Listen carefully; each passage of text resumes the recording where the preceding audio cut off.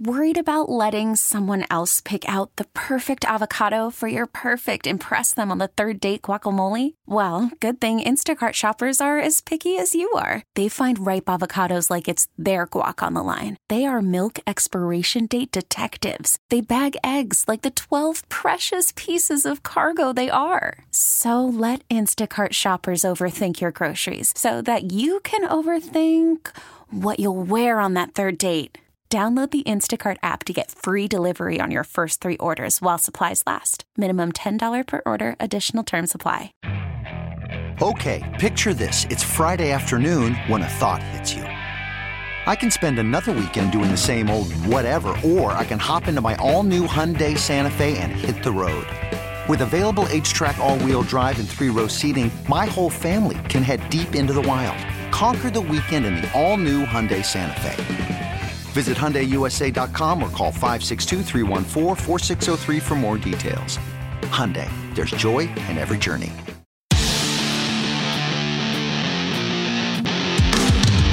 It's the Fight Fan with Pete Hoffman time. Y'all must have forgot why we the best. People say the punches weren't really necessary. What do you mean, why were they not necessary? Because he was already knocked out at that point. But the referee hadn't pulled me off. And my job is to hit somebody till the referee pulls me off. So to those people, I would say maybe don't watch them and may go back to soccer. You know, I made history here tonight. I set another record. Etch my name in history one more time. For the Irish people, for me mad black heart. I'm looking at this man coming out the win. Thank you, Donald, I appreciate it. On WFAN and Odyssey.com. You guys caught me under a bad time, but you know what I'm saying? The Rock's cool. I like ballers.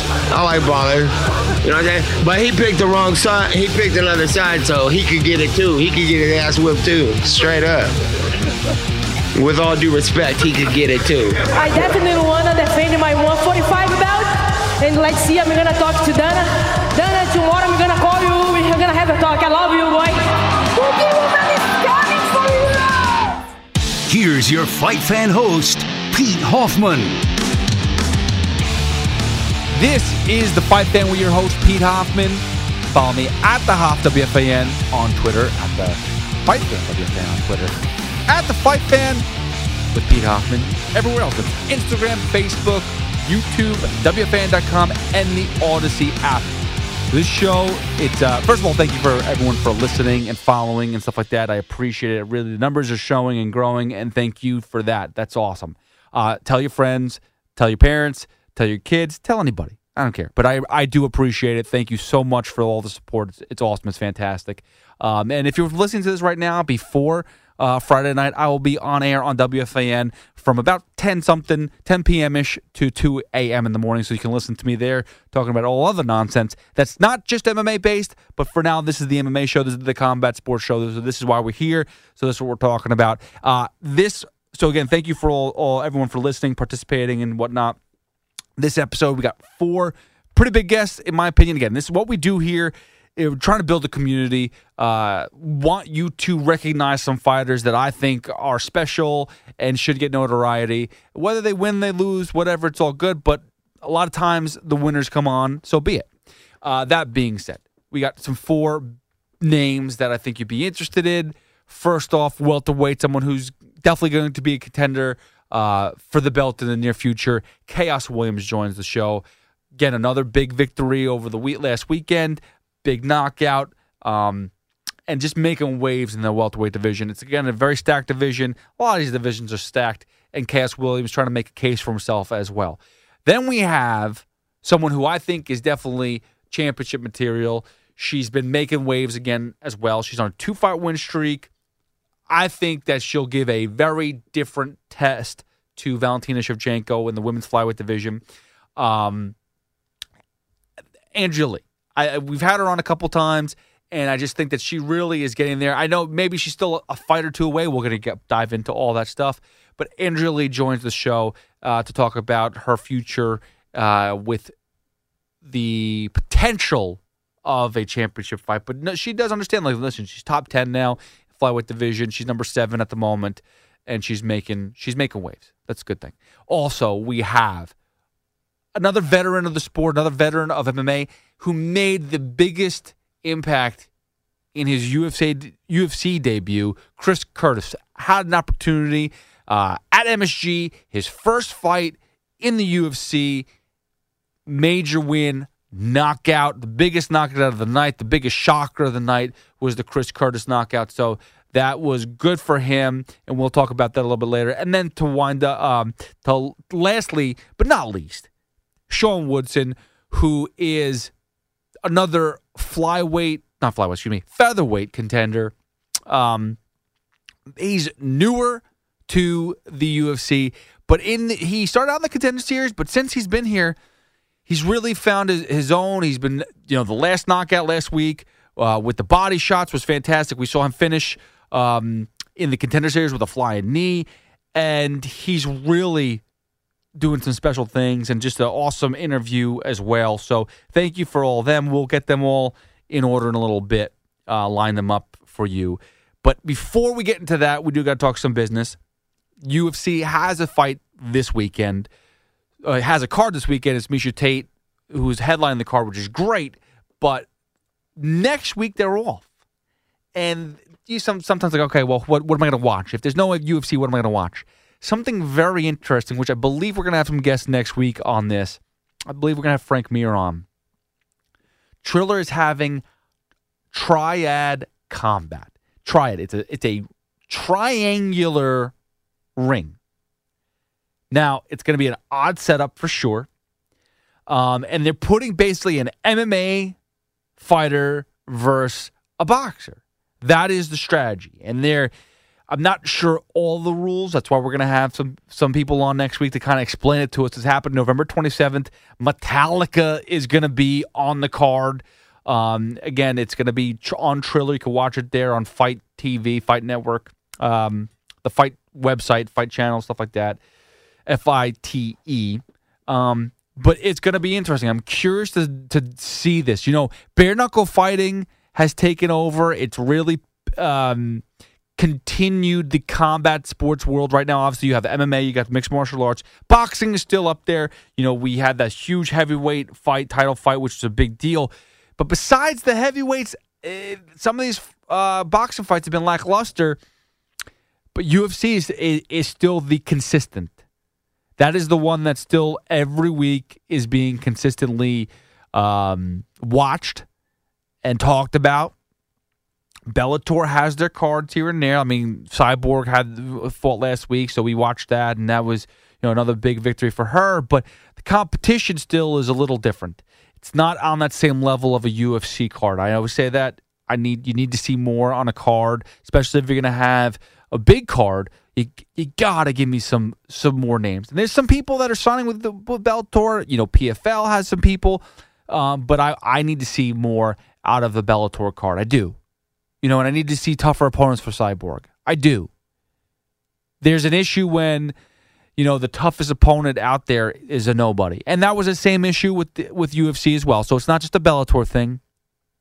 It's a MMA issue right now that Cyborg just cannot lock up with someone that's on her level. Amanda Nunes was the only one. That was it. That was the only person that was really on her level in that featherweight division. So yeah, triad combat, something that I'm very interested to see what happens. Frank Mir's on it again. We'll talk about this next week. Hopefully we'll have Frank Mir on. We're supposed to have him on Monday, so by next Friday we'll have a podcast dropped with Frank Mir on it. We'll talk about maybe Metallica. It's going to be dope. And then this week's card, Miesha Tate versus Ketlin Vieira. And I talked to Miesha a couple weeks ago with Daniel McCartan, which was awesome. And we'll get into that in a second. But the card itself, the prelims, let's see, what big names am I really looking at? Sam Hughes is on the prelims. Sean Soriano is an interesting fella. Featherweights on the early prelims. Terrence McKinney, big name, bigger name, more interesting name in the lightweight division. He's on the prelims. Then you got Loma Lukbunmi in the strawweight division versus Lupita Godinez. Lupita Godinez. There we go. Sometimes it just takes about 3 or 4 times to get it right. But they'll be fighting the strawweight division. That'll be an interesting fight. Luke Boomy is interesting. She had a little bit more touted coming up.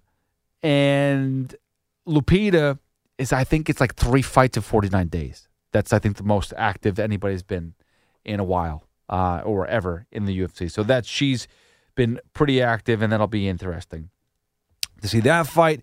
You got Pat Sabatini versus Tucker Lutz to finish up the prelims. And what time is this card at? Why is that not telling me? UFC events. What time is that at? It's not telling me. Tell me what time. Let's go to the UFC.com. Let's give that a 6 p.m. There we go. I knew it was an earlier time. I knew it wasn't the normal 10 o'clock.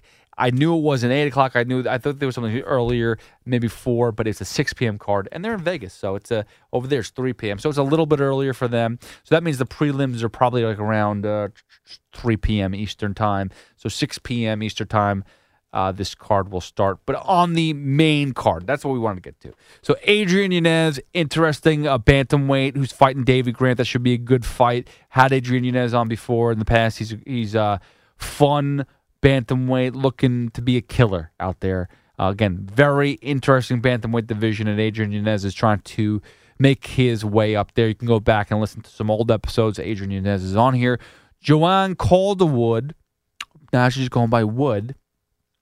Joanne Wood is fighting Talia Santos. Talia is 18-1, which is crazy to me. Calderwood, though, is a tough opponent, tough flyweight, so that'll be an interesting fight.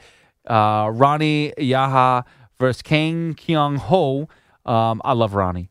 If you know anything about Ronnie Yaha, he is just a fun bantamweight. He's one of those grapplers, so once he gets on your back, you really just got to be careful of the finish of the submission.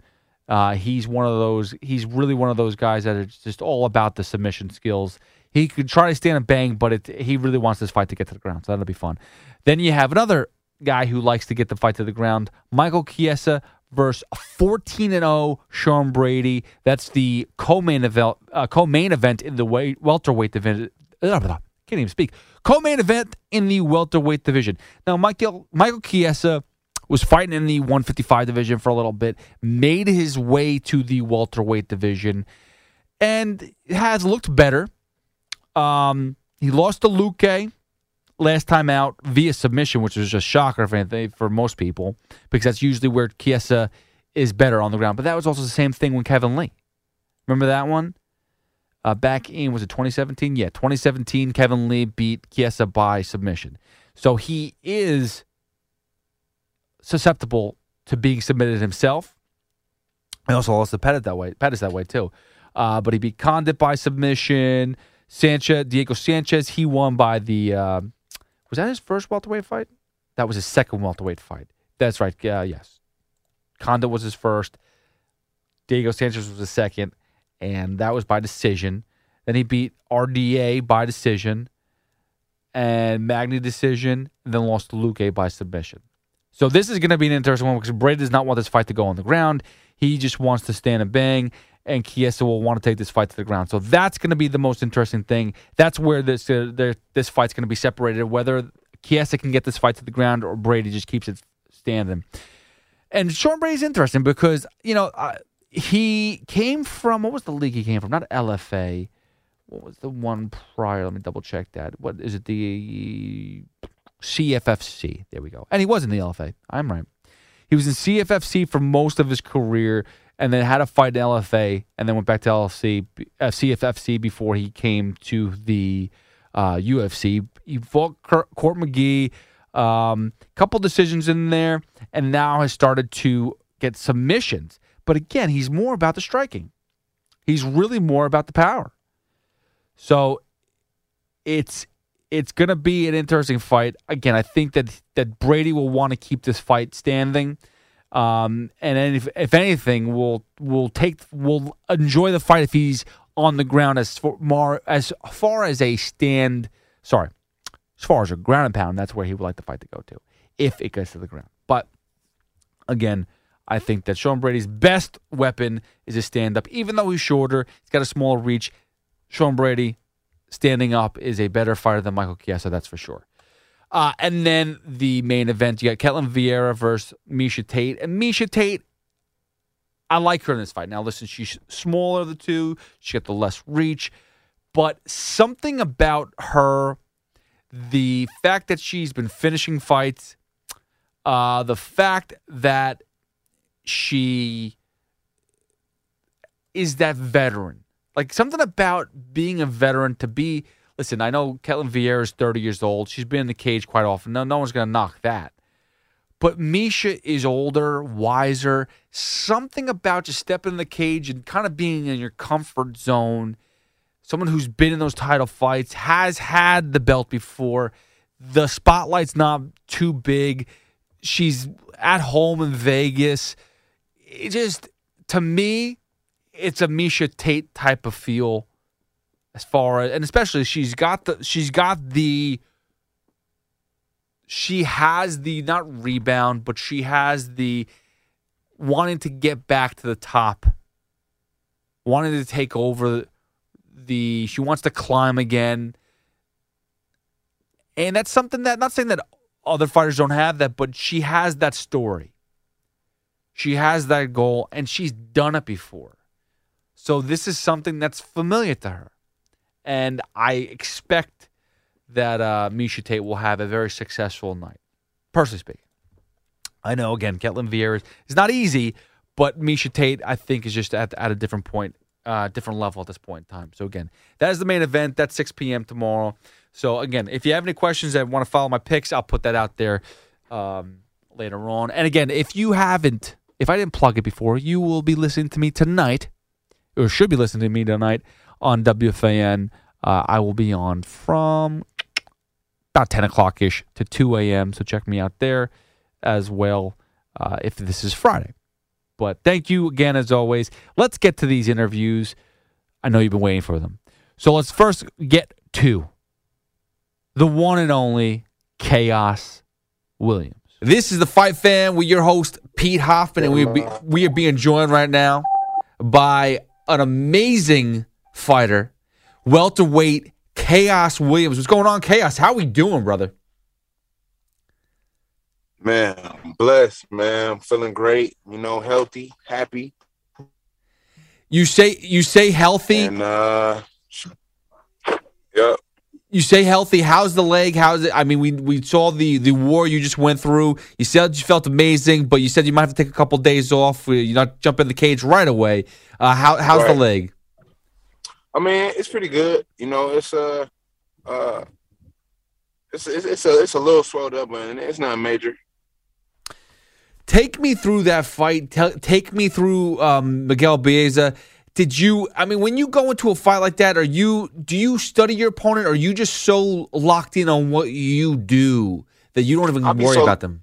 I'll be so locked in on me, man. But I let my manager. I mean, not my manager. I let my coaches.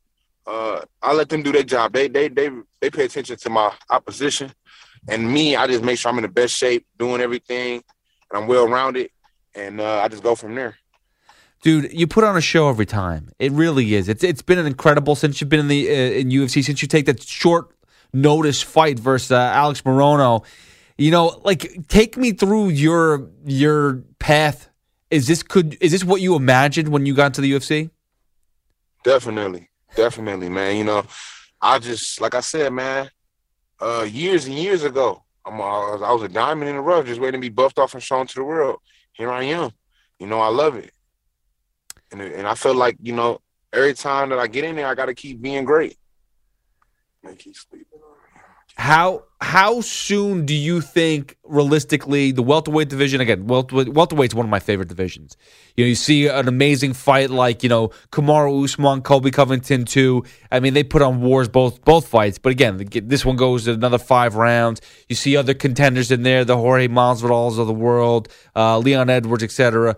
Tell me, realistically, when do you see your title? I mean, your title run is beginning now, but when do you see you actually getting that title fight? I would say between 2 to 4 more fights, definitely. Because I mean, the way they pushing me, the way I already know the way the opponents that I'm gonna have, it's gonna be wars, So I'm thinking maybe the next opponent, and then between 2 and 4 opponents, man, I'll probably be fighting for a title, man. Who do you think your opponents are going to be? Like you have it mapped out of who you want to fight, or just you see the path in front of you? No, I just it's just too many people in the division. It's just so I just make sure I'm at my best. Whoever they put in front of me, man, that's who got to get it. Well, I like that, dude. And you definitely pack a punch. You definitely have found ways. I mean, dude, you've been in some wars already. You've put it. When you walk into the cage, when you step across your opponent, what are you focused more upon? Anything else? Are you staring them down to see their weakness, or are you just what is going on? Because you've been in a cage with some vicious people, and you've destroyed them. Hey, I mean, shoot, what I see, man, they just in my way. I be looking through them. Like, we all human beings, so obviously I'm not like Superman invincible or nothing like that. But hey, they just in my way, man. I put so much preparation in, and I put so much to get in here. So many sacrifices, just defeating so many odds just to be in the position, even just to be competing in the octagon. So like I gotta keep doing what I'm doing. Did you ever think, like, after this past fight, even, like, do you look back and go, okay, I can improve on something? What can I do better? Or do you not even need to do better because you already know that you're that good? Can you repeat that? When you, like, for example, even this past fight, like versus Baeza, the calf kicks, for example, that was something that he was getting you with. But is there something, do you look at fights and go, oh, okay, this taught me I need to improve on this, or are you that good that you don't even consider anything? It's always room for improvement, so I'm always getting better. But I feel like, it's a fight. So it's gonna be certain times that you're gonna battle adversity in certain fights, but you just gotta make those adjustments. And my why is always gonna be bigger. No matter who I'm in there with, my why always gonna be bigger. And my mental frame, my mindset is just bulletproof. I can't be broke, and I won't be broke.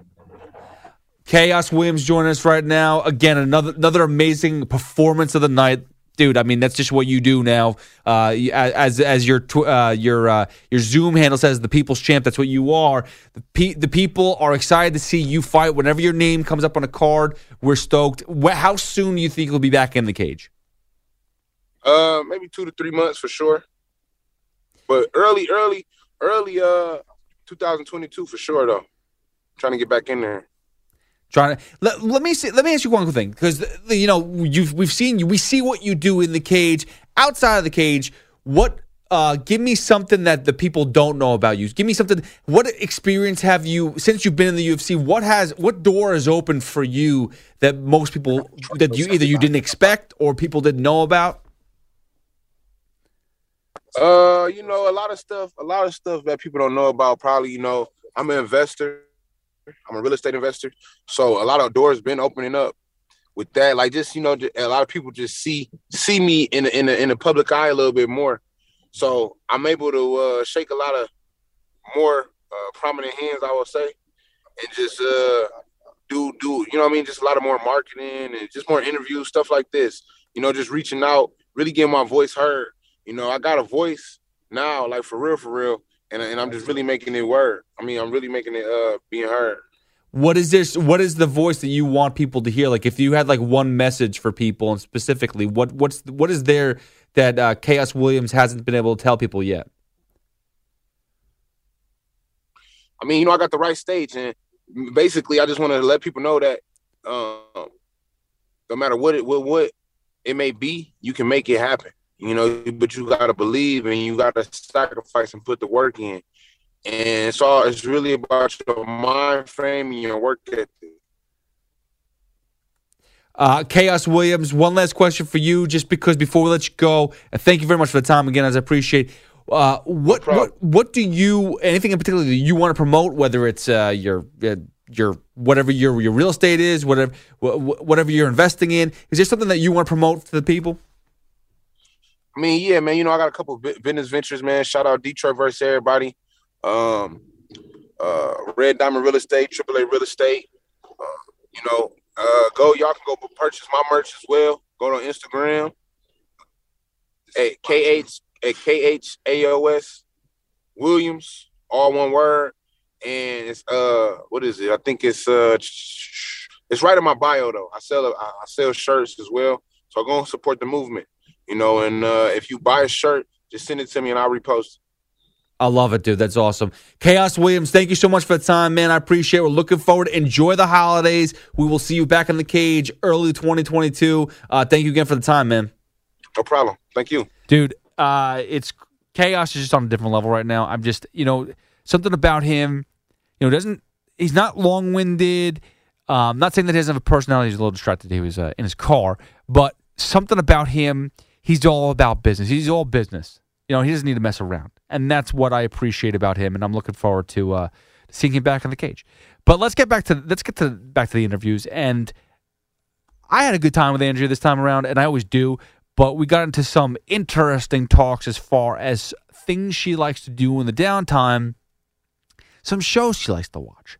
So we will get into that and more. Here she is, Andrea Lee. This is The Fight Fan. We're your host, Pete Hoffman. I'm being joined right now by a very special guest. I love having her on. She just had a crazy, unbelievable fight over the weekend, and she became victorious again, as always. Andrea Lee. How are we doing, Andrea? I'm doing great. I'm happy to be home. Yeah, happy to be home. Happy to come back with a W. Now, as of the news just late, you are in the top 10. You're sitting at number 7 in the division. Congratulations.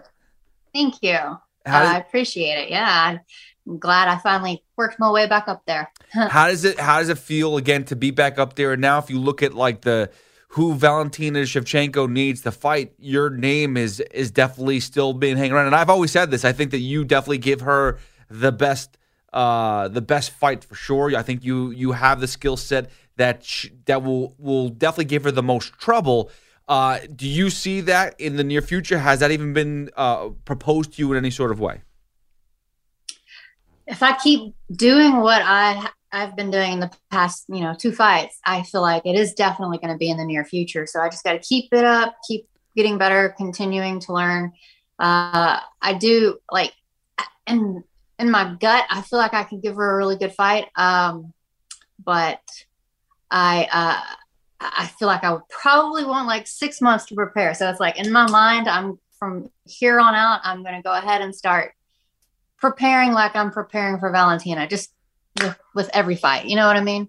That way, I continue to put that out there into the universe. It's going to happen eventually. So what happened in the Cynthia Calvillo fight? Because obviously we know that Jessica I dropped out, unfortunately late, but you were so dominant. What happened that you it seemed like you're always you always put on a great performance, but you had an extra gear to you this time around. What was so successful going into this fight versus Cynthia?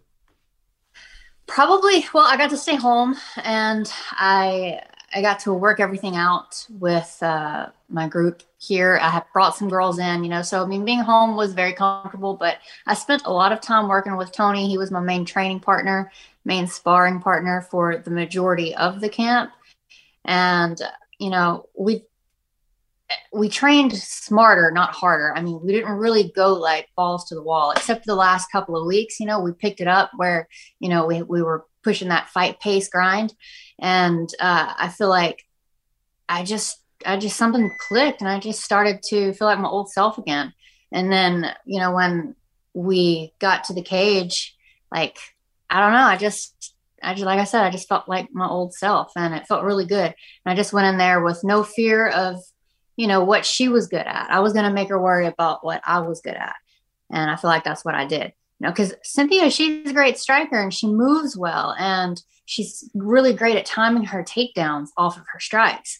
And those are things to worry about, because I didn't want to necessarily have to go to the ground with her, but in my mind, I was prepared for that. And I really think that just helped me out a lot. And plus my corner wasn't yelling to me, saying, no, don't do this, don't do that. They were really encouraging me to use all of my weapons. And I think that really makes a big difference because I'm not going in there doubting myself and thinking that any of my weapons aren't good enough. What there was a strike that took place, I believe it was the midway through the second round, and you land, I think it was a left you landed, and it was your jab hand, and the commentators made a point that they thought you hurt yourself because you kind of like flinched your hand, they kind of shook it out a little bit. Did you hurt yourself at all? How are you feeling right now in that hand? Was it just like one of those, like a bad spot, or what was going? Oh, look at that! Yeah, I think because when I threw it, it must have, a lot of the front part of my knuckle here, I think, landed on her forehead, and these knuckles swelled up. I mean, like they were all purple, for a couple, like 2 days after the fight, but they didn't break. I had forgotten that it had even happened, as the time went by. I mean, it happened initially. Yeah, I saw that. I shook my hand, but once I got back to cracking some punches, I wasn't feeling it.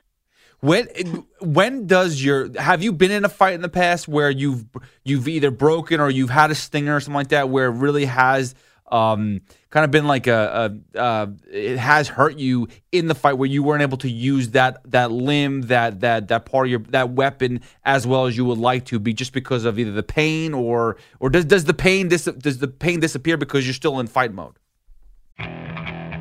Okay, picture this. It's Friday afternoon when a thought hits you. I can waste another weekend doing the same old whatever, or I can conquer it. I can hop into my all-new Hyundai Santa Fe and hit the road. Any road. The steeper, the better. Because my all-new Santa Fe is available with H-Track all-wheel drive, so I can hit the trail without a worry in the world. Heck, with 3 rows and best-in-class rear cargo space, I can pack the whole family in with all our gear. We've got available dual wireless charging for our phones, so we'll never lose touch with civilization, and we won't lose touch with the primordial power of Mother Earth. So which is it? Waste the weekend or do something a little more epic and conquer it in the all-new Hyundai Santa Fe. Visit HyundaiUSA.com or call 562-314-4603 for more details. Hyundai, there's joy in every journey. Call from mom. Answer it. Call silenced. Instacart knows nothing gets between you and the game. That's why they make ordering from your couch easy. Stock up today and get all your groceries for the week delivered in as fast as 30 minutes without missing a minute of the game. You have 47 new voicemails. Download the app to get free delivery on your first 3 orders while supplies last. Minimum $10 per order. Additional terms apply. This episode is brought to you by Progressive Insurance. Whether you love true crime or comedy, celebrity interviews or news, you call the shots on what's in your podcast queue. And guess what? Now you can call them on your auto insurance too, with the Name Your Price tool from Progressive. It works just the way it sounds. You tell Progressive how much you want to pay for car insurance, and they'll show you coverage options that fit your budget. Get your quote today at Progressive.com to join the over 28 million drivers who trust Progressive. Progressive Casualty Insurance Company and Affiliates. Price and coverage match limited by state law. It hasn't happened to me yet inside of the octagon. I mean, I've been injured outside and, gone and fought with injuries, but it hasn't happened to me so far in a fight, fortunately, because those things happen to a lot of fighters, and I've just been lucky that hasn't happened to me yet. I haven't broken an arm. I haven't broken any bones in my hands or knuckles or anything. So I hope that stays. Knock on wood. I hope that never happens. I'm knocking on wood for you as well. Thank you. You're welcome. Andrea Lee is the guest right now. We were talking about, again, you being in the cage, and you're at that age now where you've had so many fights under your belt. You had a 3-fight losing streak, but you've rebounded amazingly, and that is something that I think that I talked to you before the Antonina Shevchenko fight. And I was just saying that I have so much confidence in you because I've seen how you fight, and you're appreciative of that, because some other people are just like, Debbie Downers and not giving you that positive reassurance, positive energy. Take me through the fact that you're on this 2-fight win streak, and looking back now at those 3 losses, do you feel like you still were able to take something out of those in a positive? Oh, for sure. When I look back, I think that like everybody says, you lose a lot. I mean, you learn a lot more when you lose. I went on a tear. I think I had like a 7-fight win streak or something like that. And then I lost 3 in a row. I had 3 wins in the UFC, then 3 losses in a row in the UFC. And now I've gotten 2 wins, 2 finishes in the UFC. And I just feel like I just needed to go through that process. It's just something that I guess needed to happen. And it's helped me out a lot. I've gotten back to a lot of the things that I used to work. I'm sharpening up on some tools. I think there for a little bit, I was just working on getting in shape and getting prepared for the fight and not really like continuing to sharpen my tools and my weapons. So I'm working more in the clinch. I'm working more on my kicks. Actually, traditionally, I've been working a lot with my grandmaster, and we've been working so many different styles of kicks, like spinning hook kicks and crescent kicks. I mean, I might not necessarily ever use all of that in a fight, but it's just making me more athletic as a fighter. And when my feet land in a position, I'm not having to reset. It's like I can actually like explode in that position and fire another kick or something, that way that I always have weapons no matter where my feet land. And I think it's been helping out a lot. You talk about the fact that you have had 2 finishes in a row. I mean, is that something that you always look to get every time you step in the cage? I mean, we've always seen the judges think that it just is what it is. So sometimes the fight doesn't go away that it should go because the judges screwed up. But are you conscious every time you step in the cage, or is that just recently that you want to end the fight? I have always been the type that wants to go into a fight and get a finish, and I'm always looking for those finishes. But I will admit, in those losses, and even in my first 3 fights in the UFC, so the first 6 fights in the UFC, I think I was playing it too cautiously. I was being too careful. I wasn't necessarily like going all in, and I've always gone all in every one of my fights in Invicta and Legacy and all the ones before that. Always go in there trying to get a finish and finish the fight early. I feel like that's what I've set my mind to these past couple of fights, and I envisioned that was what was going to happen. I just played it over and over in my head, in order to make that happen. And, when I step into the cage, in my mind, I'm like, okay, I'm going to get a finish. I'm going to get my hand raised no matter what it takes. And that's what I've told myself the last couple of times that I stepped into the octagon.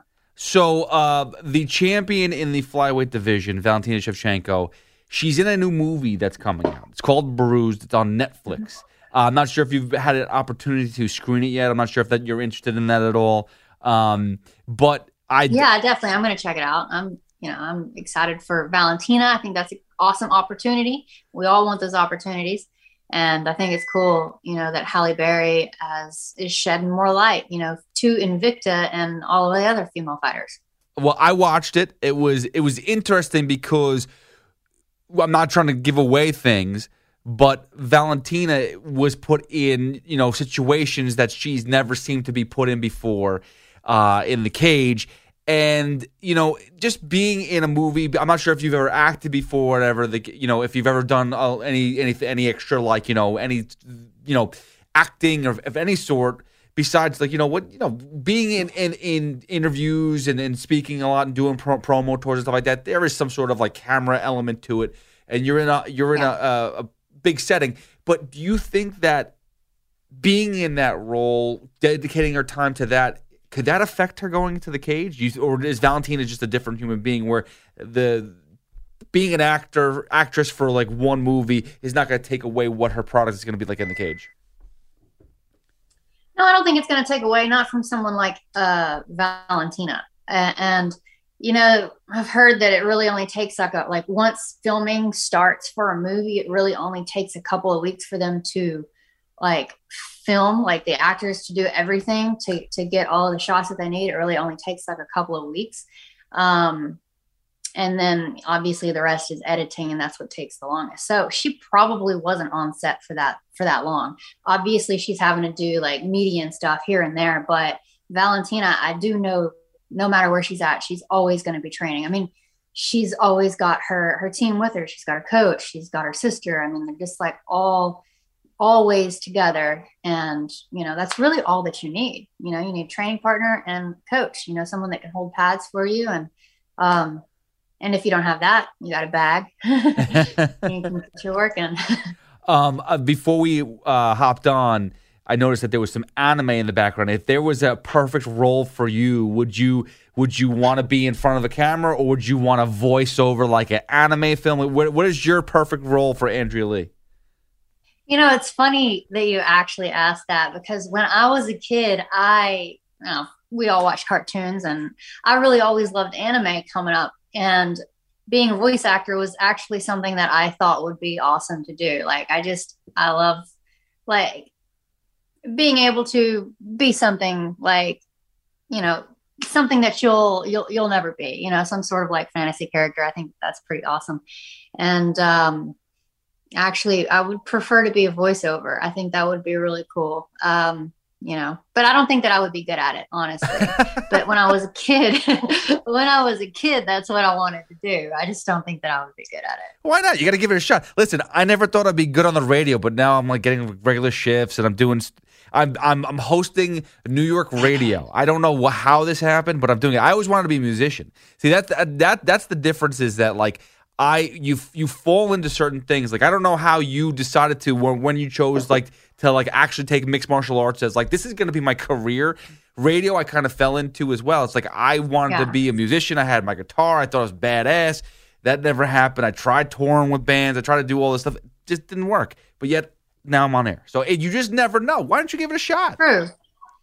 Well, if the opportunity ever fell in my lap, I would give it a shot, and I would do my best, you know. And if it didn't work out, then they had to fire me. That would, at least I tried. Listen, I guarantee you, after this interview, I guarantee there's going to be a knock at that door soon, saying, we have this script for you? Do you want to voice it?" I wish. I wish. If you need like a Southern voice, someone that says a lot, that would be good. What is your favorite anime? Because I don't know much about the anime, so give me what's so good about the anime, and what your favorite anime film or series is. Man, well, I'm watching Seven Deadly Sins right now. I just put it on for anybody out there that I still got some Halloween stuff up over there too. But yeah, and I can't really explain what it's about exactly right now. I need, some more episodes, but this one's it's about demons. And obviously, I mean, if you've ever heard of Seven, you know what Seven Deadly Sins are. So each character is based off of a Seven Deadly Sin.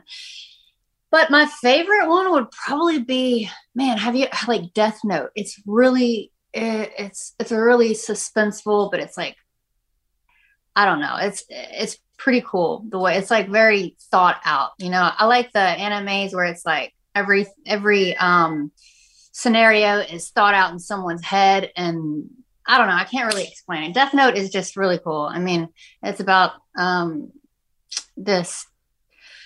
Well, let's not get into it. Forget it. Don't. Okay, I'll have to watch it, and then later on in another podcast we can review it together. How about that? Sounds good. Well, I mean, I could summarize it. I mean, this note falls into a kid's hand, and he's a teenager.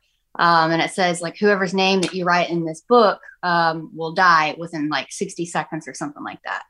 And there's a couple of different ways that they can die. But the kid, wrote someone's name. He wrote some bum's name in it, someone who was terrorizing this other character in the show. And then they got hit by a vehicle or something like that. They just died. So the notebook belongs to a creature from the other realm, and he comes down, and then they just kind of go around. He's trying to be a vigilante. He's trying to like kill off bad people, but then it's like someone takes notice, and then they try to go after him. But it's more than that. It's a lot deeper than that. It's really good. There's also a movie that's actually like real life characters that's playing Death Note, but it's not as good as the anime. Is it still called Death Note, or is it like a different? It's still called Death Note, yeah, but it's just not as good as the anime. The anime is much cooler, but you can watch the actual real life one. Well, still good. So, are you into only cartoons and anime, or do you because like this is like like Halloween was my favorite, is my favorite holiday because I love horror movies. So like I'm into that. So a lot of that stuff, it's a lot of like sci-fi, a lot of thriller, a lot of like mystery, murder mystery type of thing.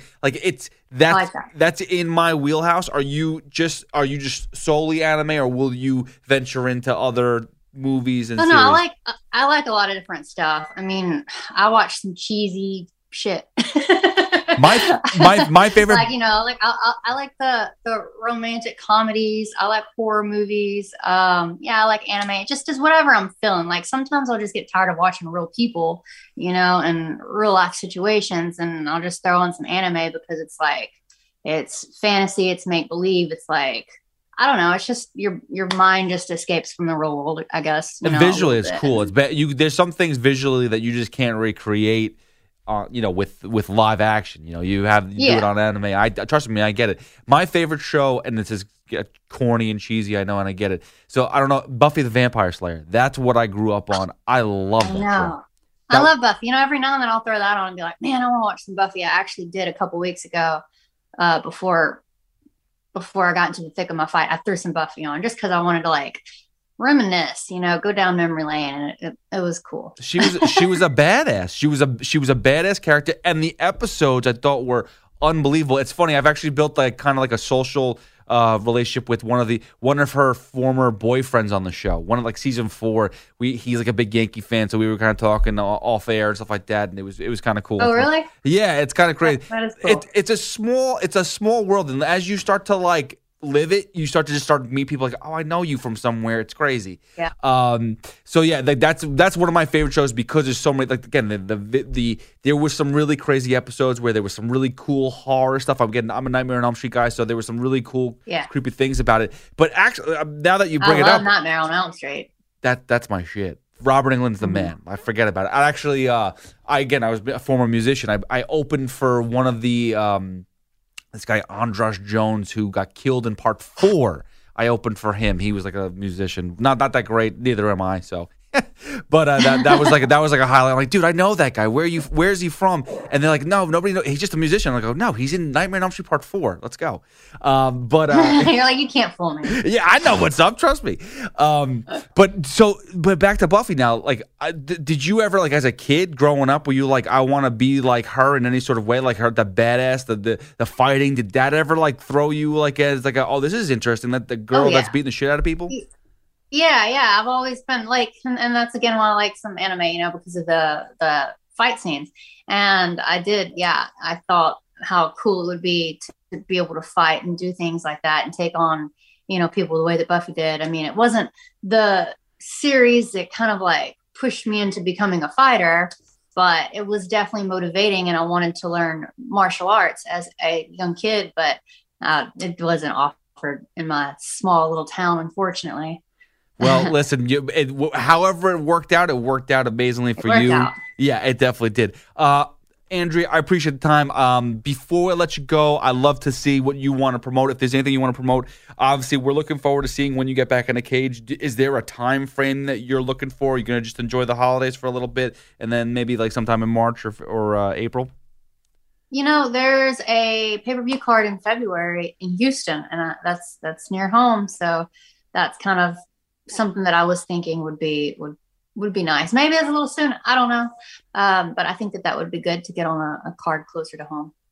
Do you? And then, huh? No, and then is there somebody particular? I mean, if you think you said before that you're like, if you have Valentina Shevchenko in front of you, you want a good 6 months to really train for that fight. Clearly, that's not 6 months away. It's a little sooner than that. So, are we talking you have another opponent in mind for yourself? I just figure, you know, me being ranked number 7, they're not going to throw number 7 at Valentina. So I'm sure they're going to give me someone else. They're going to make me, you know, fight a couple more fights and prove myself probably a little bit more. That's what I'm thinking. I mean, I just wouldn't want to get my hopes up, you know, like, and think that would happen right away. Cause I just, you know, don't think that would happen right away. Listen, not for nothing, but Valentina has, if you look at the top, the rankings right now, you've seen it. I'm sure you have. Maybe you don't. I don't know. Fought everybody in the top already. Yeah, exactly. It's you. I saw there was like maybe 1 or 2 other names above you. So I mean, Vivian Aruja, I believe her name is. I'm blanking on her last name, but Viviani, and then I believe there might be one other. So it's like really like between you and 2 others. Then why not you? I mean, yeah, why not me? I don't know. I mean, it's just, It's just hard to say. I mean, because of my I don't know. I guess I'm just going by rank. So fuck but rank. I guess that doesn't play too rank. big of a Rank part doesn't make in a the difference women's. anymore. You know, rank doesn't make a difference. It's not as much as we think. I'm telling you right now. If the fight, Maybe you're right. Yeah. I'm telling you. I'm pumping you up because I'm excited for you because I know what's going to happen in the future. So I'm excited. I hope it happens sooner than later. It would be awesome if it happened in Houston. But that's besides the point. Anything else that you would like to promote for yourself, Andrea? No, that's all that I have for today. Y'all just tune in December 7th. Obviously everyone will be, but Tony's also fighting on that card, so we'll be there. Awesome. Well, thank you so much for the time. Enjoy your anime. Get back to it. And I'm gonna work on getting someone to knock on that door for you to call to maybe give you a shot at a role in the future. Hey, okay. Send them my way. Andrea, thanks again for the time, and we'll be in touch, all right? Thank you. You take care. I'm going to do my best to get her a gig and get her to voice some sort of track. That's awesome. Very cool. I love the stories. And I also am a huge fan of Nightmare on Elm Street, so anytime we can get to talk about that, it's awesome. And Buffy the Vampire Slayer, which I know some people are like, what are you doing? Trust me, it's a great show. If you're ever bored, try give it a couple episodes, give it a couple seasons. It's very entertaining. A little bit on the younger scale, but when I was growing up, I was young. I was 16 years old, I think, 15, 16 years old when it came out, and I was definitely locked in on that Buffy the Vampire Slayer. Anywho, next up, rightfully so, someone who has deserved the spotlight for quite some time. Last time I interviewed him, he was in the PFL. Now he's in the UFC and making waves. Here he is, Chris Curtis. This is the Fight Fan with your host, Pete Hoffman, being joined right now by a very special guest. This man has been in MMA for a very long time. Last time I spoke to him, he was fighting in the PFL, and he just came off of one of the biggest upsets in MMA history and UFC history. It was unbelievable. At the Garden, I was there. The crowd was amazing. Chris Curtis, how are you, my friend? I am doing good, man. I'm actually doing a lot better than Phil Hawes right now, but yeah, life is good. Chris, build up to that moment. I mean, the fact that you were like a last minute fight for Phil to begin with, and then that got pushed back and you get pushed onto MSG. Just tell me the process of how this worked out. You've been in MMA for so long. The fact that you were on an MSG card in the UFC, just take me through it a little bit. No, I mean, it worked out really well. About 3 weeks before that fight, they called me as a last-minute replacement for I don't even know who he was fighting. I said, yeah, sure.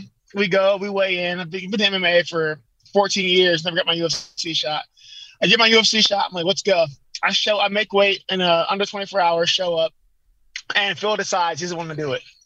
Sucks, but UFC decides to keep me. But actually, I don't know if he had an idea or just lucky or maybe some mad fucking scientist, who knows.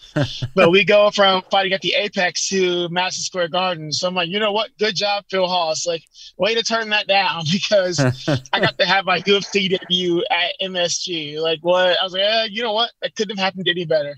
So way to go, Phil Hawes. I'm not even mad at turning it down. And then, you take us through the fight, too, because first of all, you're going in there, and at this point in time, MSG is rocking. It's packed. You step in that cage. Listen, you've been in big fights before, no question, but is this the biggest fight for you? Probably, yeah, man. For me, just the most important one for me because I started this 14 years ago with the goal to, I wanted to fight in the UFC. I wanted to be a UFC fighter. And I've done pretty much everything under the sun but be a UFC fighter at this point, no matter, how much I get right. I just never got my opportunity. So to finally have that opportunity and to have it on pretty much the biggest stage for fighting, the most historic stage for fighting, it's probably it's the biggest moment of my fighting career, honestly. Dude, and the reaction from Rogan and Anik and DC was incredible. But take me through that fight. You went to them right after you knocked out Phil Hawes. But take me through that fight. Did you hear them in the background talking? Were you just so focused? It was a difficult moment because it did seem like Phil had the best of you at that moment before you laid that left hook. I can never hear the announcers. I don't know how, like, Max is over here, like, talking to people. I never hear anything. So, like, it's, hats off to Max for having a fucking sonar or whatever he's got over there. I never hear it. Yeah. I never hear them when I'm in there. And, we knew going in, we're fighting up a weight class. We're fighting a bigger, stronger, and more athletic guy. We knew that the first round was going to be hard. Like, going out, the entire camp, my coach, Nate Pettit, Sean Strickland, my cornerman, my manager, Lance Stouty, and the other coaches, Eric Nipsick, everybody Extreme. We knew the first round was going to be hard. We were like, okay, I'm a fairly big welterweight. I don't have to worry about being bullied at welterweight, really. But this fight, we're like, he's a much bigger dude than you. He's like, he's one of those times where you're fighting the better athlete. He's just bigger than you. We were aware that it was going to be a rough first round, but we also knew that, like, I've been boxing for, what am I, 34, like 20 something years now. I know how to, like, roll with punches. I know how to defend. I knew that I wasn't going to get stopped in a round. I wasn't going to get hurt. I don't think I've ever been hurt in a round. Like, I knew I'd be fine. We knew that he would slow down. The entire game plan was, go out there, weather the storm, make him spend too much energy. He'll slow down. The moment he slows down, it becomes a fight in my favor. So, spend 4 minutes moving around, trying to defend yourself, not get killed. It's fine. It's not the first time in a fight that, I've had to fight off my back foot and, be defensive and protect myself. I took no damage in the fight at all. So, like, I think a lot of it looks a lot worse than it actually was. I was totally fine. I think, like, one front kick actually caused me some pain. I was like, ooh, that was bad. I don't like that at all. But, like, outside of that, I didn't take any damage at all. I got a scratch on my cheek. That was it. So that was my 35th fight, man. Like, I think people really underestimate just how long I've been fighting, how many fights I've been in, and my head for fighting. But, like, I didn't panic, was never uncomfortable. I was like, okay, it's fine. He'll slow down. And he did slow down. So Chris, like, the one thing that, like, I had this conversation with Misha Tate actually before the card at MSG, and we were talking about just being a veteran of the sport. You've been boxing since you were 14 years old. You've been doing this for a long time. You're a veteran, so going into that cage doesn't make a difference who it is. You have the capability and you have the awareness of being more comfortable than some of these other fighters. Like, even though Phil Hawes has been, in the UFC longer, it seems like he struggled differently than you, and you had more experience. So you were able, like you said, even though it sounded bad, you listen to Rogan, you listen to DC, you listen to Anik, it sounds like it's worse coming from their side perspective. But you're saying you were able, being that veteran, was able to withstand and basically, does that help you? Does that take advantage? Being in there, being more confident?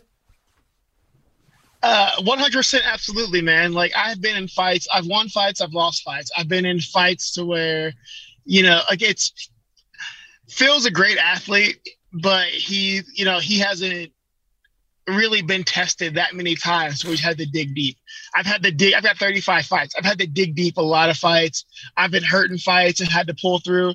I just got so much experience. On top of that, with that many fights, you learn to, like, make adjustments. And it's fine. Like, he started out great. He came out really good. It's the best I've seen him look, which kind of surprised me. But I learned how to make adjustments a long time ago. So even on making the walk, man, like, it's Madison Square Garden. But as he's walking out, I turned to my manager and I'm like, man, this feels like every other fight to me. And he laughed, like, here we go killing again, is what we always say before we fight. And I'm just like, it's a huge moment, something I've always wanted. But it was fight number 35 for me. I've done this a lot of times, guys. So I'm just like, it's not – I've got, 3 times the fights as Phil. I'm like, after a certain level, you at 35 fights, you decided a long time ago that you love fighting and, like, you're comfortable doing it. So, like, you're not going to make me uncomfortable. I'm not going to panic. The moment's not going to be too big for me. And, people have said, oh, your composure in that fight was great. Like, yeah, because I get beat up by people every day. I've been in fights where I've had to, be composed and, figure it out as you go.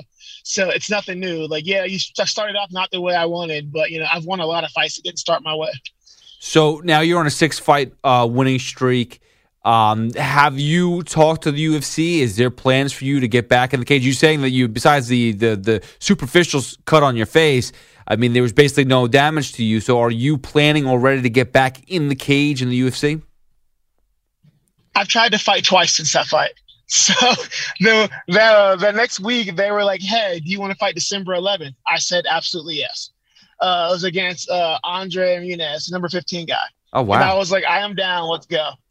But this last weekend, that card had people fall off. So one of those guys was moved to the 11th because I said yes. Like, okay, we're going to give this guy a fight.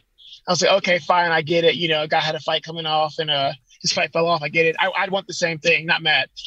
Then they called me the day after that. They're like, hey, do you want to fight Saturday? Like on the last card. And I was like, you fight Khaos? I was like, yeah, I'll fight Khaos. Let's go. So I agreed to that. Unfortunately, New York has a mandatory 7-day medical suspension that they would not lift. Ugh. We suck. New York sucks, doesn't it? The New York is awful with this stuff. But anyway, continue. They are not about to have somebody's injury on their head. So New York's very safe. Yeah. So that sucks. I was like Khaos, let's go. And then they were like, yep, New York's not going to lift it. So that fell through. So I told him, man, I'm definitely down to fight. Something short notice comes up in December, I'm definitely down to do it. Or, if you can put me in January, that's great too. I'd like to fight again this year, but I don't think I'm going to be able to. So, I mean, put me on the first card of January. Put me, sometime soon. I'm ready to go. That's awesome. And now are you did UFC work out a deal with you now that you have like a multi-fight package, or what's going on with that? Because again, like it was a last minute thing with you to get on in the UFC, but do you have that contract? So I was really lucky. So and my initial fight was Phil. I had a 4-fight deal contingent upon me fighting Phil. So I showed up. I said yes. I signed. I weighed in. And then Phil didn't do it. So I was afraid I was going to get cut because my contract was based on me fighting Phil that time. Right. And my managers hit up Mick. They're like, hey, man, he did everything you asked for. I made it. I had 12 hours to cut weight. I did it.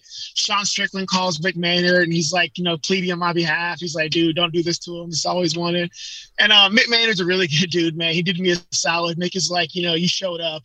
You did everything you're supposed to, everything we asked for. You didn't complain, did everything. So Mick took care of me. Mick gave me just a 4-fight deal, like flat out. He said, it's fine, man. He took care of me, kind of helped me get through everything. So a big shout out to Mick Maynard because he definitely showed me some love we didn't have to, and I appreciate that. Dude, that's awesome.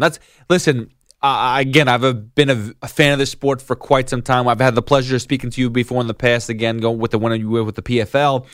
And it's people like you that deserve these opportunities, and we love to see you, when you have the opportunity to succeed and to thrive, and it's amazing. And the story behind you is just so incredible. It really is. I mean, do you feel that now? Are you on that level of like acknowledging what just happened and where you're headed to now because of the Phil Khaos fight? Yeah, man. It's so weird because you want to think about, this has just been my... Hiring for your small business? If you're not looking for professionals on LinkedIn, you're looking in the wrong place. That's like looking for your car keys in a fish tank. LinkedIn helps you hire professionals you can't find anywhere else, even those who aren't actively searching for a new job but might be open to the perfect role. In a given month, over 70% of LinkedIn users don't even visit other leading job sites. So start looking in the right place. With LinkedIn, you can hire professionals like a professional. Post your free job on linkedin.com/recommend today. We really need new phones. T-Mobile will cover the cost of 4 amazing new iPhone 15s, and each line is only $25 a month. New iPhone 15s? It's better over here. Only at T-Mobile, get 4 iPhone 15s on us and 4 lines for $25 per line per month with eligible trade-in when you switch.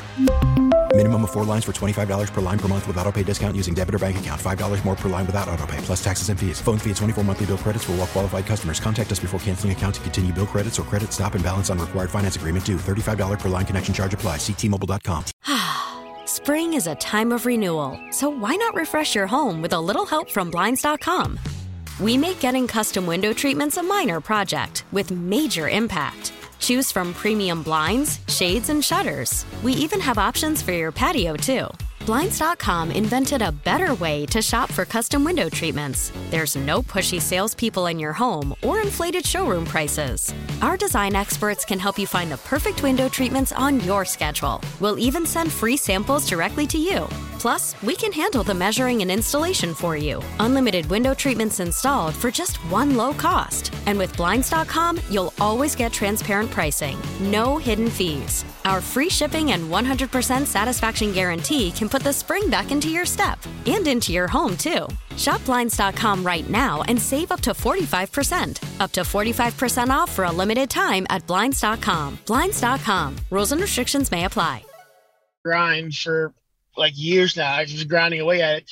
It's weird getting so much love from fans and everything. Like, dude, you're really inspiring. And like, yeah, I have so many I've responded to like 700 Instagram messages until my eyes finally started hurting. I was like, all right, guys, I gotta stop. But like, I've got so much love. People like, oh, your story is inspiring. It's awesome. I'm glad to see you get there. And now people are like, I want to see, I want to see how far you can go. And I'm like, holy shit. Like, a big reason why people fight is for the acknowledgement. And like, one of the worst things ever is like, for fighting for so long, I was known to like hardcore fans, but like not people. And now, like, for the first time in my life, I'm getting recognized in the street. Like, people are messaging me like, oh, I want to see how far you can go. I'm like, holy shit, people know who I am, and now they expect things of me. And I'm like, ooh, that's weird. I kind of just been like floating through my entire career, like whatever. Like, my family and teammates expect things of me. Now, random people are like, I expect things of you. Like, I've gotten hundreds of messages with people sending me their betting slips on like money they won, and then people asking me to pay them money they lost, which is really strange to me. Like, I bet on you and I lost. You paid me back. I'm like, what? No. Like, why would I? That's not how this works, sir. Sorry. That's not how that works. Like, call Phil. Don't. Yeah, send him the slip. Yeah, right? Like, yeah. Yeah, I was like, go ask. You bet on Phil. I didn't lose you money. Phil lost you money. Don't come to me with that. But no, it's really crazy to see that, like, like, my name is up there now, and people were like, he could probably. It's crazy. People are telling me like they think I can I could be a top 15 guy and a weight class above my own, which is great. But I mean, it's nice to have that recognition and be like, okay, like, we're doing this now. So now I'm just like, let's just go, man. Let's keep running, hit the ground running. I train 7 days a week, so like, let's just stay ready and just hit the ground running and see what's next. Chris, it's an honor to talk to you. It's an honor to watch you fight. Looking forward to the next time you get in the cage, whenever that's going to be. We'll be there watching, no question. Is there anything that you want to promote yourself? Not really. So I'll say, yeah. Thanks to Mick Maynard for giving me my shot, man. Like, I've been working my ass off for a long time for that. So if you ever see this, thanks Mick Maynard. I definitely appreciate it. Thanks, Iridium Sports Agency, my management company, for putting me in line for this. It's been a hard trip for them too, but here we are. And thanks to all my friends and teammates at Extreme Couture who've got me to this point, all my coaches and everything else. And thank you for the fans. You guys have made this really cool for me. You've made this really worth it, and I appreciate the love and support. On to the next one. Chris Curtis, thank you so much for the time. It's an honor. Looking forward to it. Enjoy the holidays, my friend. You too, man. Thanks for having me. You guys be safe, and I'll catch you later. Again, another one who just, very well deserved the spotlight right now, the attention he's getting, and hopefully he will continue to do that. That's awesome. And finally, let's get to the final interview. I know it's been a longer episode with all the interviews, but they're good guests, so I can't knock them, can't not have them, and enjoy talking to him. So here he is. Featherweight Sean Woodson. This is the Fight Fan with your host, Pete Hoffman, being joined right now by a very special guest, Featherweight Sean Woodson, with a huge win over the weekend. How you feeling, Sean? I mean, again, another incredible performance. You're looking amazing. Yeah, man, I'm on cloud 9 right now, man. I was on this high after the fight, and I ain't came down yet. Still barely slept since the fight. Yeah, I feel amazing.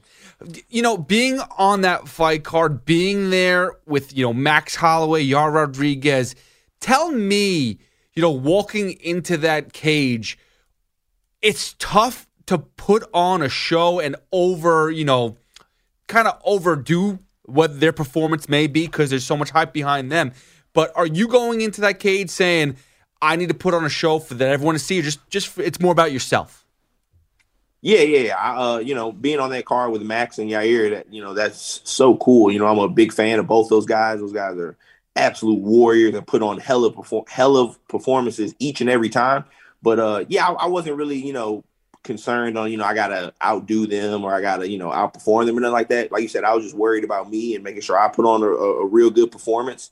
And coming off my last fight, it was really important to me to go out there and perform. Every time I fight, it's like it's a given. Of course, I'm coming to win, but if this makes sense, this time I wasn't really focused on winning or losing. I just wanted to come out there and perform the way I know I could perform to the best of my ability. And I think I did that. Well, obviously that must bolster a lot of confidence because you just said I'm not going in there to win. I'm going in there to give it my best, and your best equals winning. So, I mean, is that just a normal confidence that you have that your skill set is that good? Yeah, if I know that if I just perform the way I do in the gym, perform the way I know I can perform, that nothing but good is gonna come from it. I'm gonna when I show up, I'm a tough fight for anybody in the world. I'm hard to beat. I can feel like I can beat anybody in the world. But yeah, it's just about showing up and performing. Winning. I feel like now as I go and as I learn, I've learned that I just can't go in there with the mindset to just win because sometimes if you go in there with just winning on your mind, it'll you won't be free to flow. You'll put added pressure on yourself. And, sometimes you may win a fight, but you won't perform good and it'll be a boring fight. And, I know the UFC don't like that. So, I'm just focused on going out there and performing. And I know if I be me and I perform the way I know I can, that all parties will be happy. Me, UFC, it'll be good.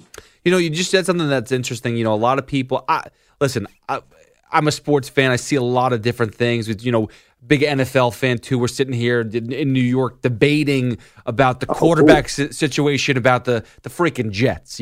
Zach Wilson's the number 2 pick overall, and can he be that good of a pick? Is he going to be the quarterback of the future, or is this guy Mike White, who's drafted 5th round a few years ago that nobody heard of, performed good? How's he going to perform in a big spotlight because Zach Wilson was hurt?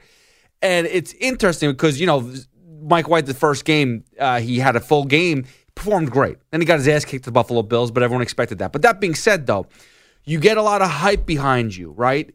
And then you go into the cage, and it's like you have to be able to perform in the cage the way that you practice. So how do you keep that mindset going? How are you able to do what you do in the practice mode in the cage when you step foot in the octagon? Yeah. First off, you was just speaking Chinese to me because I don't know nothing about no football. Like, I'm a combat sports guy through and through. Yeah, performing like I do in practice. Really, what comes to mind now is just not putting much thought behind it. Like I do this day in and day out. So like when it comes to fight night, I think what helps me perform my best is not thinking so much. Just trusting in myself, trusting in my preparation. And, I know how to fight. I know that. So before I go out there, I just, I try not to think too much in depth about it. I just say, I know how to fight, and we're just going to go out here and fight. I'm just going to go out there and react to what he does and just, just be me and let it flow and just let the fight play out as it may and, address everything accordingly. You know what I'm saying? My bad. Phone almost died on you. Can you see me? I got you. You're good. Oh, okay. Yeah. Just not putting too much thought on him. Not putting, when I show up to sparring at the gym, I'm not thinking too much in depth. I'm just going in there and having fun. And that's a big thing too. I just focus on, I just say, this is about to be fun. This is what I asked for. This is what I've, wanted to do since I was a little kid, so just go out there and enjoy it and have fun. Sean Woodson joining us right now, featherweight, big win over the weekend, UFC Vegas 42. You talk about what you do in practice, but how many times do you sit there? You finish your opponents so many different ways. How many times in practice have you sat there and finished an opponent with a flying knee or worked the body and finished somebody in practice? Unless you do it, how do you visualize that in the cage? So the flying knee, I'm not, in the gym flying knee. My training partners, I mean, we wear knee pads, and we do, use knees, but I'm not in the gym knocking nobody out with no knees. But those body shots, yeah, that's my MO. I get guys with that quite often.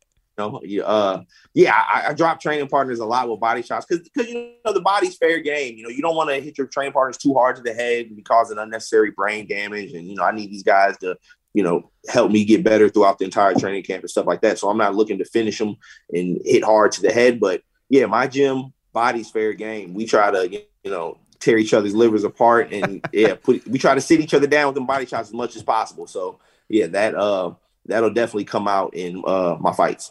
Is there one person in particular that really has tested you in training mode that you like to be like, okay, that's the guy that I need to spar with to keep me at my best game?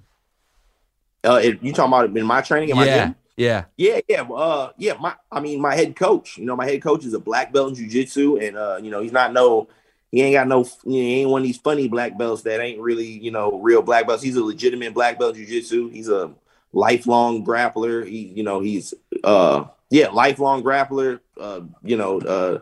A wizard at this jiu-jitsu stuff. And yeah, when that dude gets me down on the ground, man, I'm talking about Andrew Evers. We call him Mop. He's you guys probably seen him in my corner, but yeah, man, he's a beast. He's also 4-0 pro as an MMA fighter, and yeah, he gets me down on the ground, and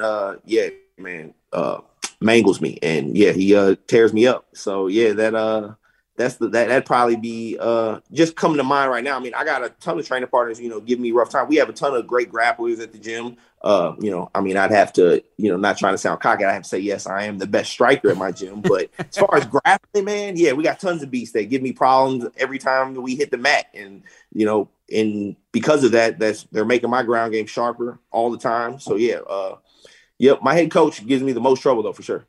So we've seen in this featherweight division how crazy a division it is. It's just a very loaded division. I mean, you talk about it at MSG, you had Shane Burgos and Billy Q go at it. Obviously, dude, what a crazy fight, by the way. It was almost a shame that it happened after Justin Gaethje and Michael Chandler, because like for me, I'm sitting there on the edge of my seat. Both are great guys. I've spoken to both of them numerous times. And it was just like you're on the edge of your seat the whole time. But the stadium, just the MSG wasn't in it as much because the air popped after Gaethje Chandler. But just like talk about that division itself, how stacked it is. Where do you see yourself in the division? Where do you see yourself really making a title run? Yeah, featherweight division is super stacked. Me personally, of course, I feel like I'm, the best in the world. But of course, I'm going to have to prove that. I'm still very new to the UFC. Of course, I'm going to have to work my way up the ranks, and over time I'll show it. But right now I think it'll take me, a couple more solid wins to get a number by my name. Of course, I'm I'm on a 2-fight win streak right now. So yeah, I feel like after 2 or 3 maybe solid wins, I can crack that top 15 and top 10 after that, and then so on and so forth. But I keep a close eye on the division. I watch everybody. I'm aware of everybody and what they all have to offer, and I like my odds of going to the top. With my attributes, with my skill set, and belief in myself, I know I can be world champion. Is there anyone in particular that Sean Woodson is eyeing right now that's really you're just like foaming at the mouth, like I want to get in the cage with that guy? Not only is it just a good matchup for you because you think you can beat them, but like a good test for you too. Yeah, 100%. Melsik, I can't pronounce his last name. Do you know what I'm talking about? Melsik Baghdasaryan. Yes. I think that's like Melsik. Yeah. That's who I want to fight next. I want to fight that dude bad, man. It's a tough fight, He's no chump, and like you said, he would be a tough test for me. He's a vicious striker, and one of the main reasons I want to fight him is because not a lot of guys are raising their hand to fight that dude. And I want to fight him bad. I feel like like I said, he's a striker, and I'm a striker, and I feel like a win over him would just put a lot of respect on my striking. yeah, he's a guy that I know, will show up and, bring the heat and, force me to fight my best fight. So, yeah, that's who I'm targeting right now. I called him out on Instagram, and, yeah, hopefully we can make that happen in March. Let's go. Love to see that. When you talk about, records and whatnot, we talk about people that don't want to step up and don't want to fight certain people, and maybe some people are having issues.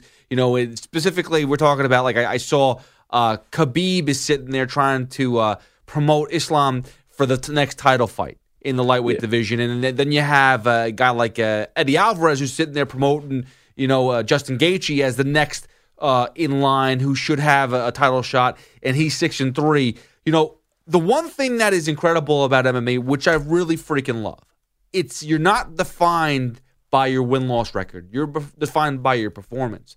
Meanwhile, in boxing, people sit there, they're going, oh, well, he's got a 0 next to his name on the loss category, so he's got to be unbelievable. Everybody in MMA, besides a Khabib, has a loss. So I love that aspect of it.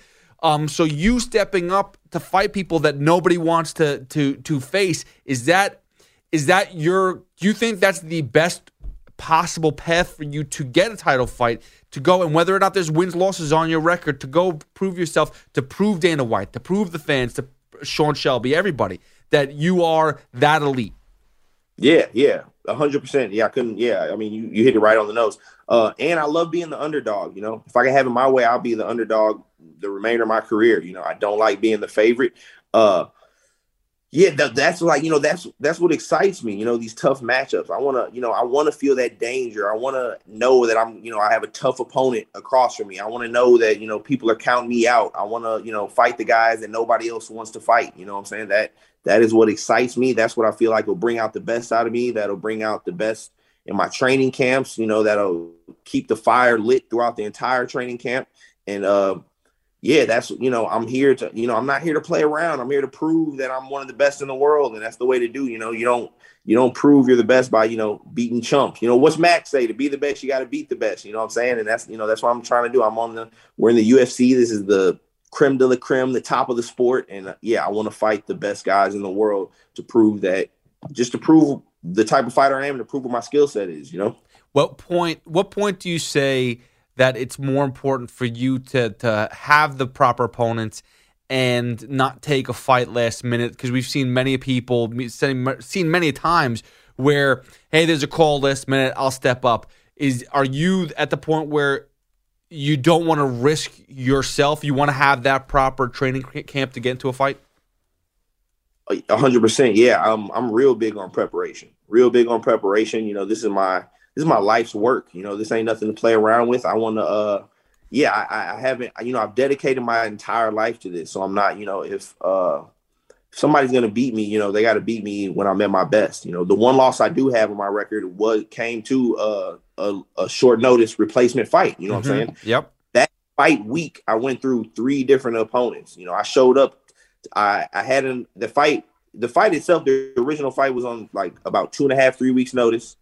That original opponent dropped off. I showed up to Vegas fight week thinking I was going to fight one guy. And then a couple of days before the fight, it switched to another guy.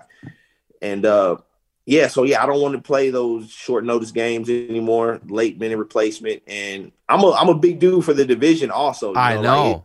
I'm the tallest featherweight. I cut a lot of weight. So, I need at least 7 to 8 weeks to make the weight. So taking a short notice fight is pretty, at featherweight is pretty out of the question for me. You know what I'm saying? But I am getting better with that. Now, this past fight was like a 10, 12 week training camp. So I'm trying to do my body right. And I want to, enjoy Thanksgiving and enjoy Christmas. And then after that, jump into, a tough training camp come January. And that'll leave me, January and February to train. That's 8 weeks. So I'm trying to get back in there early March if possible.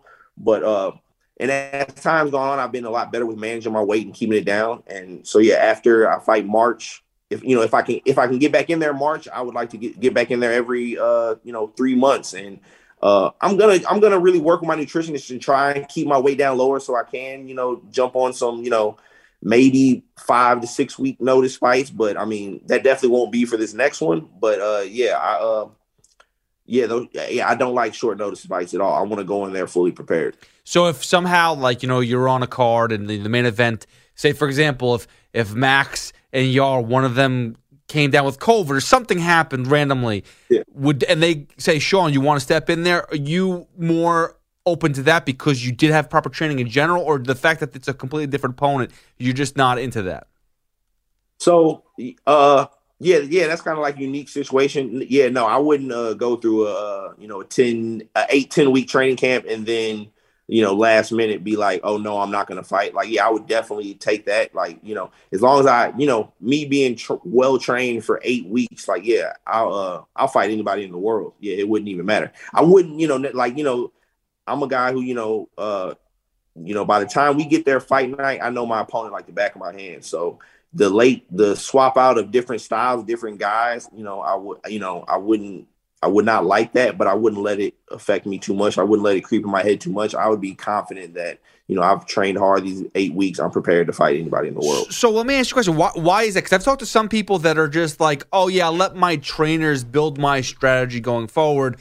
Why are you more of like just the, is it more about you saying that you just want to have complete control of the situation and you want to know your opponent that well? Or is it you obviously have trust in your trainers as well, but I know some people that want to pass it to like, I'm not even worried about my opponent. I'm just going to go do my own thing. Why is it so important for you to know your opponent that well? Because that's who, that's who's gonna be in there. It's gonna be me and him, 1-on-1, mano a mano. I'm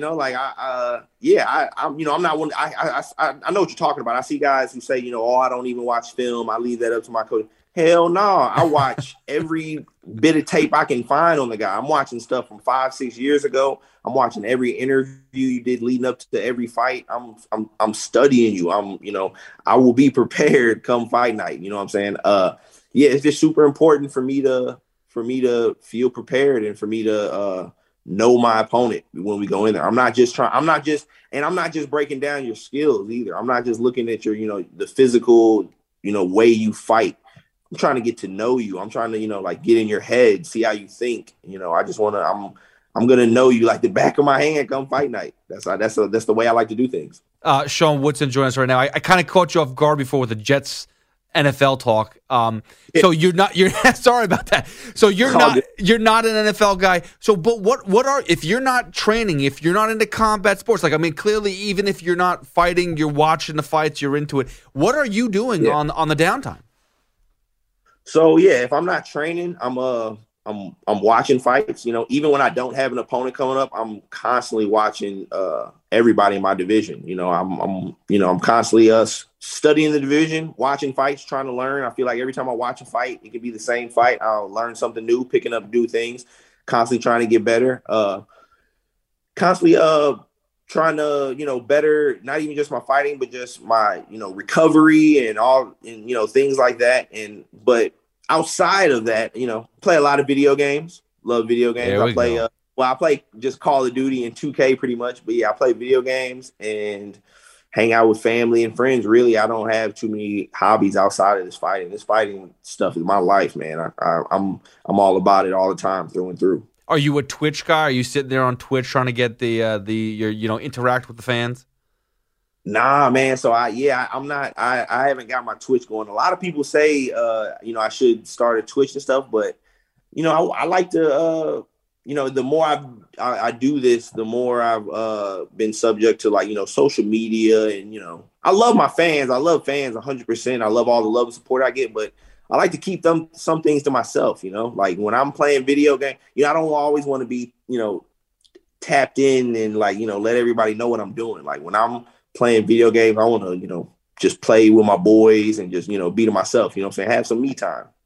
Who are you in 2K? What team are you?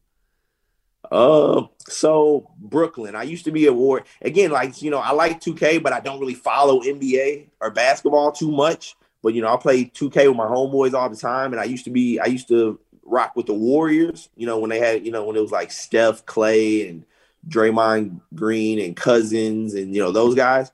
But yeah, Warriors ain't too good on 2K anymore, so now I rock with the Brooklyn Nets. I'm a Brooklyn Nets because all my friends, all they play is LeBron. That's the only team they play with. So the only guys that can stack up to them is the Nets, I feel like. That's funny. I'm actually going to the Brooklyn Nets Warriors game today at the Barclays, so that's awesome. That's crazy. Who is your favorite player of all time? Is it LeBron? No. I mean, against them, that's just who's always my enemy on 2K because that's the only player my friends use. But basketball, my two favorites are probably, I've always been a big Carmelo Anthony fan. I've always liked Tracy McGrady a lot, and then Kobe and MJ for sure. You know, I'm a big fan of greatness. You know. Yeah, no, I understand that. So you weren't in the UFC at the time when Colby actually spoke to everybody, right? That was quite some time ago. Now that I'm thinking about it, because did they have it this year? They haven't had it in a couple of years. Obviously, the pandemic hit, but they used to have every year. They'd have the fighters retreat. The retreat, and they had special guests and whatnot. Have you haven't been part of that yet? Have you? Nope. Yeah, no, I haven't. They haven't had that since I've been signed to the UFC. I got in the UFC in 2019. I do remember though when Kobe came and spoke to everybody and stuff. That was pretty cool. But I can't remember the last time they done one of those retreats. It definitely hasn't been while I've been. Yeah, the pandemic unfortunately has kind of hurt that at the moment. Sean Woodson again joining us. Are you still there? Did I lose you? No, I think I got you still. There we go. You're there. Sorry about that. My phone, my Instagram has been blowing up since the fight, man. Well, that's good. That's a good thing. And that's the good thing of social media. It is blowing up, and that's great because it connects us to you. The bad thing is that it cuts me in and out of the interview. Oh, bro, my bad, dude. These people are blowing me up. I'm sorry, bro. Dude, it's okay. Listen, took you longer than I expected to anyway, so that's my bad. Okay. Really quickly, just because UFC opens doors for other things, you're in the spotlight now. Is there what's the coolest experience since being in the UFC? Have you met somebody? Has the door open that you never expected before? Tell me something that's just amazing to you since being in the UFC. So I'd have to, just the people that I've looked up to and been inspired by, meeting them, you know, like guys like Forrest Griffin. Can you hear me okay? Yeah, I got you. Yeah, okay, yeah. Meeting Forrest Griffin was huge for me. You know, that's the guy. He's the reason I got into MMA. I'm from St. Louis. That's my hometown. Having Nelly follow me and reach out to me on Instagram and talk to him, that was super cool. Action Bronson follows me, and I was rapping with him after my most recent fight. That was cool. Just people I've been inspired by and been a fan of for so long, just reaching out to me and showing love is still so surreal to me. That I'd have to say that's the coolest thing. That's awesome. And I love that because you guys deserve that too. Like you're going out there, you're putting yourself on the line every time you fight. It's entertainment to us, but you guys are really putting on what you do is incredible, and I can't do that. That's another reason why I appreciate that, man. Sean, every time you get into the cage, like I don't know if you know this, but like it's like pins and needles. It's like I get anxiety. Like my heart's like pounding through my chest. It's a feeling that I don't know if you get that maybe when you watch fights or your friends fight or whatever the case is. Maybe you feel that same way. I don't know how it is when you step in the octagon. But for us, for myself specifically, and I've spoken to many athletes that say, yeah, I've won World Series before or I've been in Game 7s or whatever, and it doesn't compare to watching my friends fight. So it's an amazing feeling for what you guys do. It's incredible. So I thank you very much for all you do. I appreciate it, man. I know exactly what you're talking about. My fights, I get excited and I'm happy to go out there and do what I do. But when I watch my friends fight, man, I'm a nervous wreck. Like, yeah, I get more nervous to watch my friends fight than I do for my own fight. So I definitely know what you're talking about. Well, listen, Sean, anything you want to promote before we let you go? Anything in particular you want to throw out there? I know you're not talking about until March about getting back in the cage, but anything that you would like to throw out there? Just that I appreciate all the love I'm getting, man. My Instagram is blowing up, and yeah, people are just sending me, the positive messages, like, out of the woodwork. It's crazy. Definitely getting, the trolls and the negative stuff, but the positive is majorly outweighing the negative. Follow me on Instagram, STL Sniper 314. Got to run them followers up. The UFC loves that. That's pretty much it. I'm not on Twitter or anything else. So yeah, just check me out on Instagram. Well, Sean, I appreciate the time, man. Thank you so much. We'll do this again. Enjoy the holidays. Enjoy Thanksgiving, Christmas, all that stuff. Enjoy the family. I'm about to eat so much food, dog. I appreciate you, man. Great time. This was one of my most enjoyable interviews. Yeah, appreciate you. Looking forward to the next one. Thank you again to Sean Woodson, to Khaos Williams, Andrea Lee, and Chris Curtis. And thank you for listening. Thank you for following at the Hoff WFAN, at the Fight Fan WFAN on Twitter, at the Fight Fan with Pete Hoffman, everywhere else on Facebook, Instagram, YouTube, WFAN.com, and the Odyssey app. Next week, again, I teased it, we should have some people from the Triad Combat, which will be taking place next week. Hopefully Frank Mir will be joining us. And we'll probably have more guests, too. That's just how it goes. And I will be back. That's going to be episode number 50. So I'm looking forward to that. Episode 50. 50 episodes in a year so far. I know we're a little ahead of it. I've probably doubled down a couple times some weeks, but so be it. It's awesome to be here. It's awesome to be talking to you, and thank you so much. I will be back again, as always, and thank you for listening to this, and thank you for listening to me on The Fan, with Moose and Maggie, with my little appearances on Boomer and Geo, Carton and Roberts, all that other stuff. I will see you guys later next week. And again, you're listening to The Fight Fan with Pete Hoffman.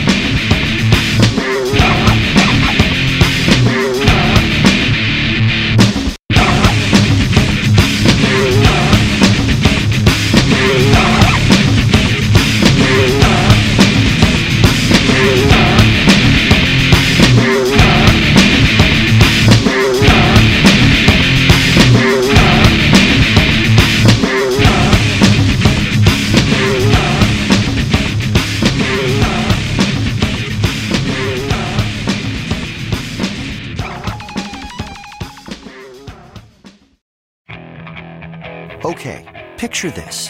It's Friday afternoon when a thought hits you. I can waste another weekend doing the same old whatever, or I can conquer it. I can hop into my all-new Hyundai Santa Fe and hit the road. Any road. The steeper, the better. Because my all-new Santa Fe is available with H-Track all-wheel drive, so I can hit the trail without a worry in the world. Heck, with 3 rows and best-in-class rear cargo space, I can pack the whole family in with all our gear. We've got available dual wireless charging for our phones, so we'll never lose touch with civilization, and we won't lose touch with the primordial power of Mother Earth. So which is it? Waste the weekend or do something a little more epic? And conquer it in the all-new Hyundai Santa Fe. Visit HyundaiUSA.com or call 562-314-4603 for more details. Hyundai, there's joy in every journey. This episode is brought to you by Progressive Insurance. Whether you love true crime or comedy, celebrity interviews or news, you call the shots on what's in your podcast queue. And guess what? Now you can call them on your auto insurance too with the Name Your Price tool from Progressive. It works just the way it sounds. You tell Progressive how much you want to pay for car insurance, and they'll show you coverage options that fit your budget. Get your quote today at Progressive.com to join the over 28 million drivers who trust Progressive. Progressive Casualty Insurance Company and Affiliates. Price and coverage match limited by state law.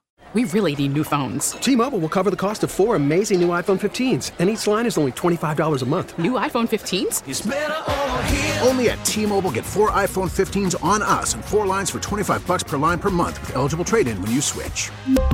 Minimum of 4 lines for $25 per line per month with autopay discount using debit or bank account. $5 more per line without autopay, plus taxes and fees. Phone fee at 24 monthly bill credits for well-qualified customers. Contact us before canceling account to continue bill credits or credit stop and balance on required finance agreement due. $35 per line connection charge applies. See T-Mobile.com.